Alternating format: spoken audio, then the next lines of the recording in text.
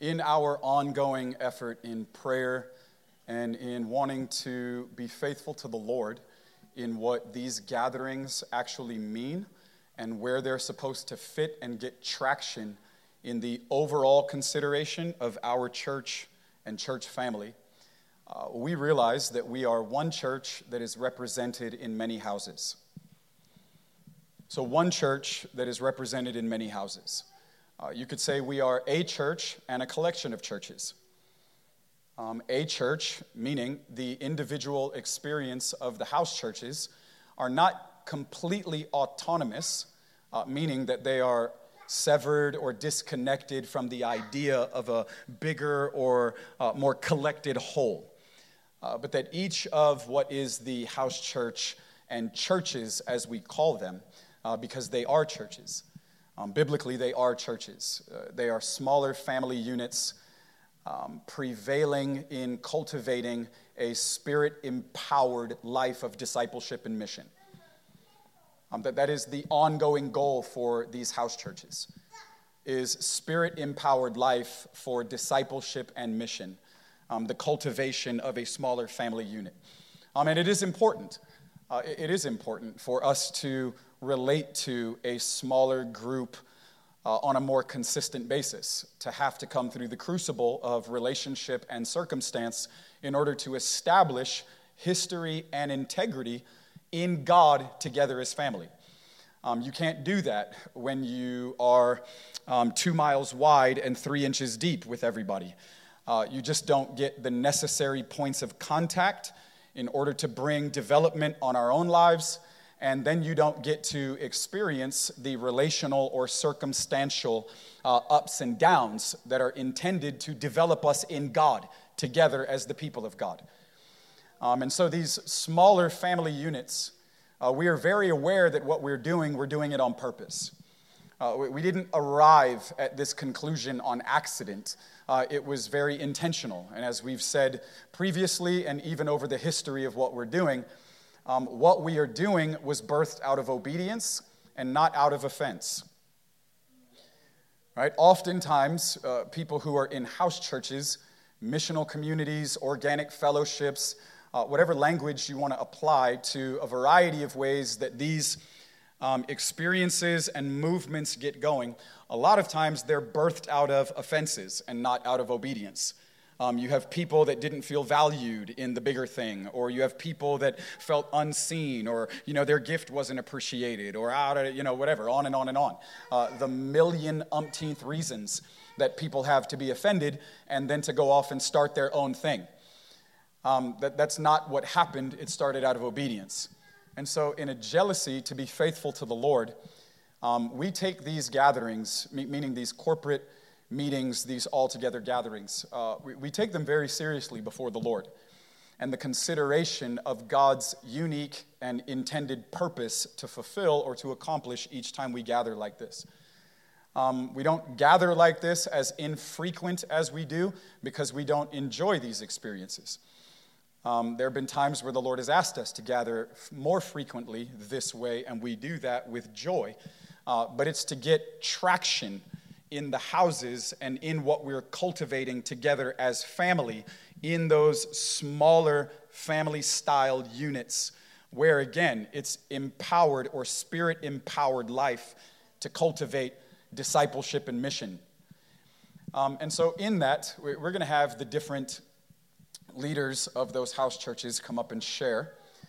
And as we were kind of talking and praying through, as we do on a regular basis, we felt, again, from the Lord, which is important, that it would be good for us to answer a few questions in front of or in a corporate way. And so we're going to do that. We're going to answer 3 questions. It's not going to be like some Q&A session, right, or some karaoke question session where we just field random questions out of the crowd. I'm going to present the question and then answer it. And so I'm going to start. And then Frankie is going to come up, and then Steve will come up. And we'll just see what the Lord does in a way to bring it all together and kind of close out our time together. I'm going to answer the question, what is a leader?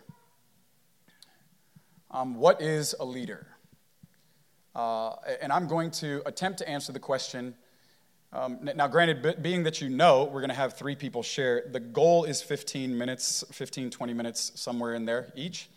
It's the goal, you know what I mean? Everybody needs a goal, right? You got to have a target, right? There's got to be some kind of, all right, bullseye, at least that you can see, right? Even if you're, anyways. So I'm going to answer the question, what is a leader?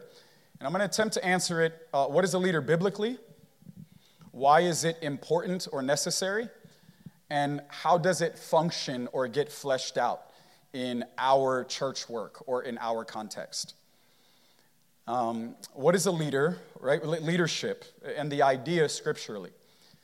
Because it's important that we define the terms so that we can all rally around the same ideas or concepts and aspire towards the same things together in God. Oftentimes when you have misunderstanding, it's because you are defining terms differently and arriving at different conclusions even though the verbiage is the same. Right? I've used the example before in a corporate gathering like this. It's like saying, well, I go to the gym. Well, that's cool. I go to the gym too. You may mean you go to a Pilates class, while I mean I go to Orange Theory. Or you go to a Globo gym or a traditional, whatever, I don't even know the names anymore, but whatever a bigger traditional gym is, or someone else is going to hot yoga, right? Like, we define the terms differently, and so there's a disconnect in us using the same language, but not necessarily being able to work together towards the same conclusion. And so oftentimes there's misunderstanding because we are not connecting through the language or the verbiage.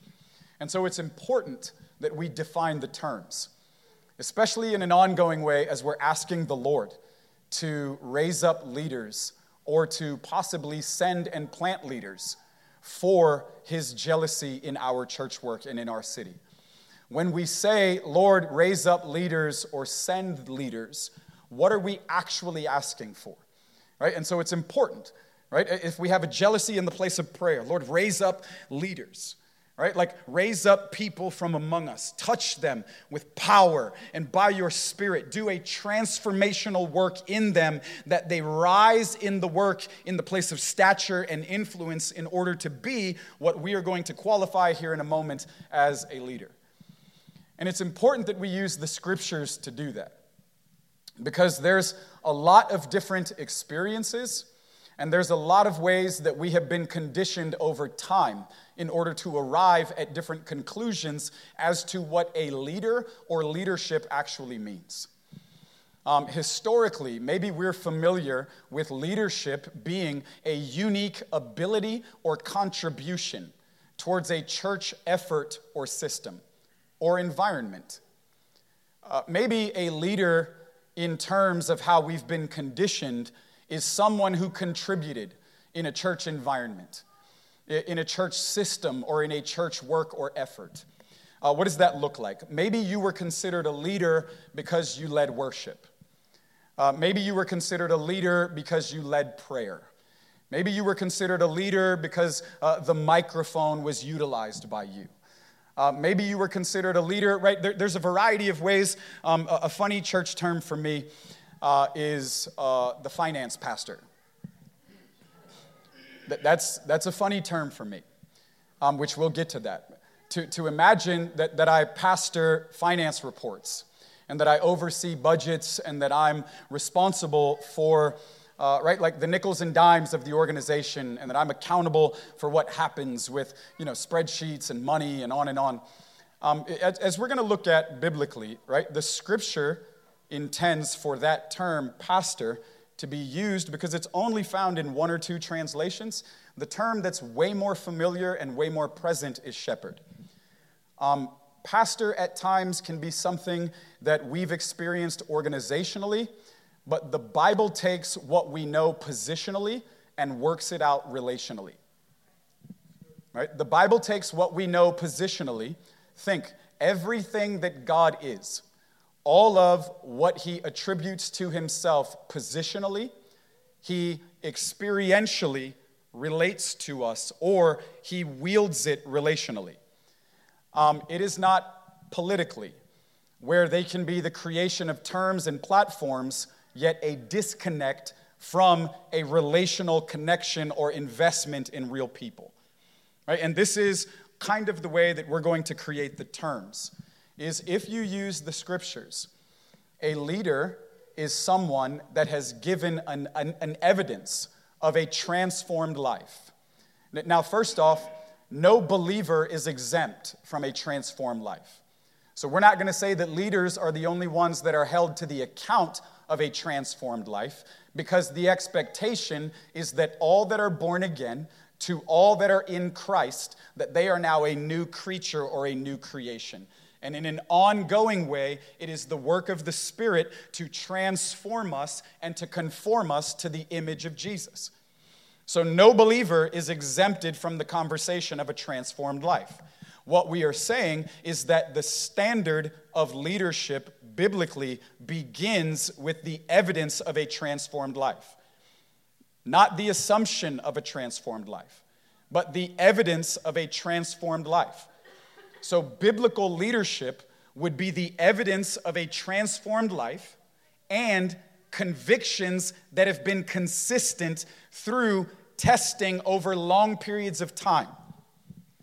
The evidence of a transformed life and convictions that have been consistent through a long period of time and a variety of seasons and unique relational and circumstantial testing. So when we say, Lord, we need leadership, what we're not saying is we need a content creator. What we're not saying is we need someone with a business degree or someone even with a theology degree. Right? Someone with a theology degree doesn't necessarily mean you have the evidence of a transformed character. It doesn't mean that you have a witness of convictions that have been consistent and they've been tested over a long period of time. Which is why Paul would say in 1 Timothy 3, new believers can't be in leadership. Because you haven't had a witness of enough life happening to you in order to give the evidence that you are a transformed person, and convictions that are established in your life are going to remain consistent through the ups and downs, the ebbs and flows. In more simplistic terms, we need a witness, which is what Jesus prayed for. In Acts chapter 1, he said, I'm going to send the Spirit so that you can receive power to become a witness, because that's what I'm longing for. I'm longing for a people that are going to provide a demonstration or an evidence. This is where leadership begins. Leadership begins with the evidence of a transformed person and the witness of convictions that are consistent through a variety of seasons of life. What that means is we need proximity to be able to watch you live before we give you influence. That means we need a vantage point to see how you handle life. We need to see who you are when they talk about you. We need to see who you are when they betray you. We need to see how you handle life. And why is this important? Is because biblically, leaders are people that give an evidence of a transformed character, meaning that they've been born again, and that there's a witness on their life to an actual or a substantial life change. That they were something that they aren't anymore, and that they're in process with God. Now, the idea is not perfection, it's process. They're in process with God, but there's an evidence of a transformed reality. There's an evidence of that. There's an evidence of a transformed reality, and then the establishment of conviction over time that's been tested. That's been tested. Right? Paul would say in 1 Timothy 3, if any man wants to serve, he must first be tested. He's not talking about some weird like marine or military boot camp experience. And he's not talking about, in trivial ways, just manipulatively treating people weird, trying to test them to see if they qualify for your terms of leadership. He's talking about watch them live. Watch them live. And let time pass by, which is why they can't be a new believer. They can't be a new convert, lest they fall into the same temptation of the devil.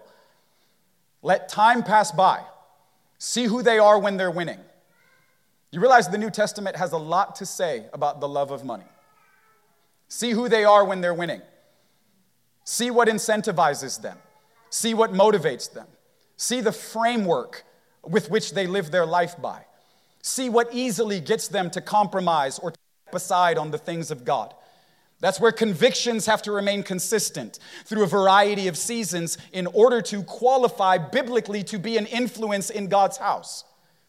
It's not just people with a dynamic character. It's not just people who fit the demographic of who we're trying to reach. It's not just people who are willing to show up. They're willing, right? In most cases, we've experienced or seen leadership through people that were willing. Well, I was willing to go. I was willing to do. I was willing to preach, right? But that's because in certain cases, people value doing more than they did being. And they let you do something which created a platform or an influence or possibly even a titling upon your life that your actual transformation or the embodiment of the conforming to the image of Jesus didn't actually line up to qualify biblically with you influencing people the way that you did. And it doesn't mean that we just trash everything that's happened. No, it means that we want to purify the definitions. It means that we want to more acutely and accurately understand the terms of what the scriptures are prescribing for life together in God and in God's house. And Paul says that leadership looks like a transformed person, an evidence or a witness of a transformed person who has consistent convictions. We need to see who we are when we're winning and when we're losing. We need to see through the ups and downs, through the woes and the celebrations, if our convictions are actual anchored convictions or if they're just conveniences based off of our circumstances. We need to see if our life has actually become an influential resource to aligning people to God and His purposes. And that requires a particular life cycle of being tested, which is where Paul says, if any man desires to serve in that capacity, to relationally influence people. Biblical leadership is relational influence. It's relational influence. But one of the tragedies is when we define our influence or our connection to a church work based off of our contribution to that church or church work. Where I'm connected to the platform and a worship experience, but disconnected from the idea of influencing people in a relational way, in an ongoing way. But yet I'm termed as a pastor. Right? But where the Bible actually qualifies a relational influence that's necessary for that titling of shepherd or leader in that capacity, where there must be a relational proximity, there must be a relational investment, there must be a relational exposure in order for those that are determined or qualified as leaders, in order for their influence to be real in a relational way in a church or church work. The writer of Hebrews suggests that leadership, the ones that watch over you, in Hebrews 13, I believe it is, he says, they are accountable to God for you. He says, so don't make it challenging for them in their ability to actually be faithful to the Lord. But yeah, and as funny as that is, there's an accountability to the Lord. Right? James would suggest that not many of you desire to be teachers or influences or examples because there will be a more strict judgment. Paul says, follow me as I follow Christ. There was the idea of a relational proximity in order for a life that has been established in God and the quality of life that has been established in God to become a resource or an influence in the midst of a people.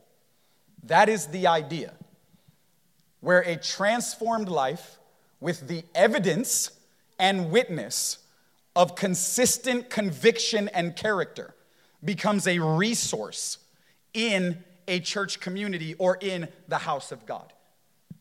And so it's important to qualify what we mean when we say leader, because we're not qualifying leadership based off of unique contributions, right? As historically it may have been. What does that actually mean? That means you can lead in the place of worship and not necessarily be considered a part of the church leadership. And I don't know why the two would have to mean the same thing. You can lead a prayer set in the prayer room and not necessarily be considered a part of the church leadership.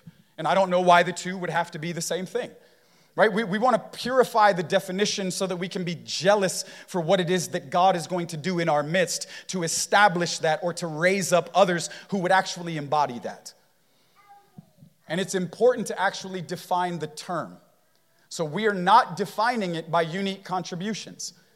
We want everyone to serve and to contribute. We want everyone to do what they're called to do and to function the way that they're supposed to function. But functioning does not actually have anything to do with the idea of leadership, right? Leadership biblically is the idea, again, of even what Peter would say. It's the idea of a parental type influence in God's house. Are we all equal in value? For sure. This has nothing to do with value. It has nothing to do with value. I think at times we end up in difficult spaces because we try to make it about things that it's not. It has nothing to do with value. No one's saying that leaders are more valuable than anyone else. It has nothing to do with value. It has everything to do with accountability or responsibility to the Lord. And it is a fact that there are people who bear a different level of responsibility before the Lord. They've been invited into a different measure of accountability and have actually answered that call to put their life in a unique space to become an influence and a resource and, as Peter would suggest, a servant in God's house. Biblical leadership is seen through the lens of servanthood. It's not a top-down structure. In fact, those that are the greatest, Jesus would say, should become the least. They should become the floor or the foundation upon which God begins to build, which is the idea of Ephesians chapter 4. You turn the whole thing upside down. Gifts and leadership influences take the bottom, and they esteem the saints. And they prioritize the people of God. And they see their life in service to God as a resource to awaken God's purposes and to align God's people to those purposes uniquely in church communities. And so when we consider biblical leadership, we're talking about a parental style influence in God's house. Interestingly, the term is God's house. And the evaluation is all there. 1 Timothy 3:5. A man must be able to manage his own house. He must be tested before you let him serve. Right? That's the establishment of character. It's the establishment of consistent conviction that gives off a witness and an evidence that your life is able to become a resource and influence others on the journey of life to get aligned to God and to more intimately get aligned to God's purposes for your life. And it takes real time for these people to be formed. Spiritual formation is absolutely necessary. Spiritual formation, journeying with God and becoming something over a long period of time. Obedience in a singular direction over a long period of time is absolutely necessary. As Dave Papavisi exhorted us last August, he said, God's going to raise up powerful people and families from among us. The only way that's going to happen is through spiritual formation. That's the only way it's going to happen. When Samuel was with us a couple of weeks after that, he said that biblically, if you evaluate it, between the window of 35 to 45, is when people typically get commissioned into what their life-defining journey is going to be about. Because it just takes time for God to form people. It just takes time. And so we're asking the Lord to raise up leaders among us. And we acknowledge that in each of the house churches, there is a leadership family that is leading those different house church experiences or helping to cultivate God's purposes in those individual house churches as they are. And so we do recognize leaders, and we long for God to raise up more leaders from our midst, but we want biblical leadership. Right? We want biblical leadership. And you guys. I wish at times there was like a big mirror up this way so that y'all could see what I see. Like when I'm standing up here. It'd probably be pretty funny to you too if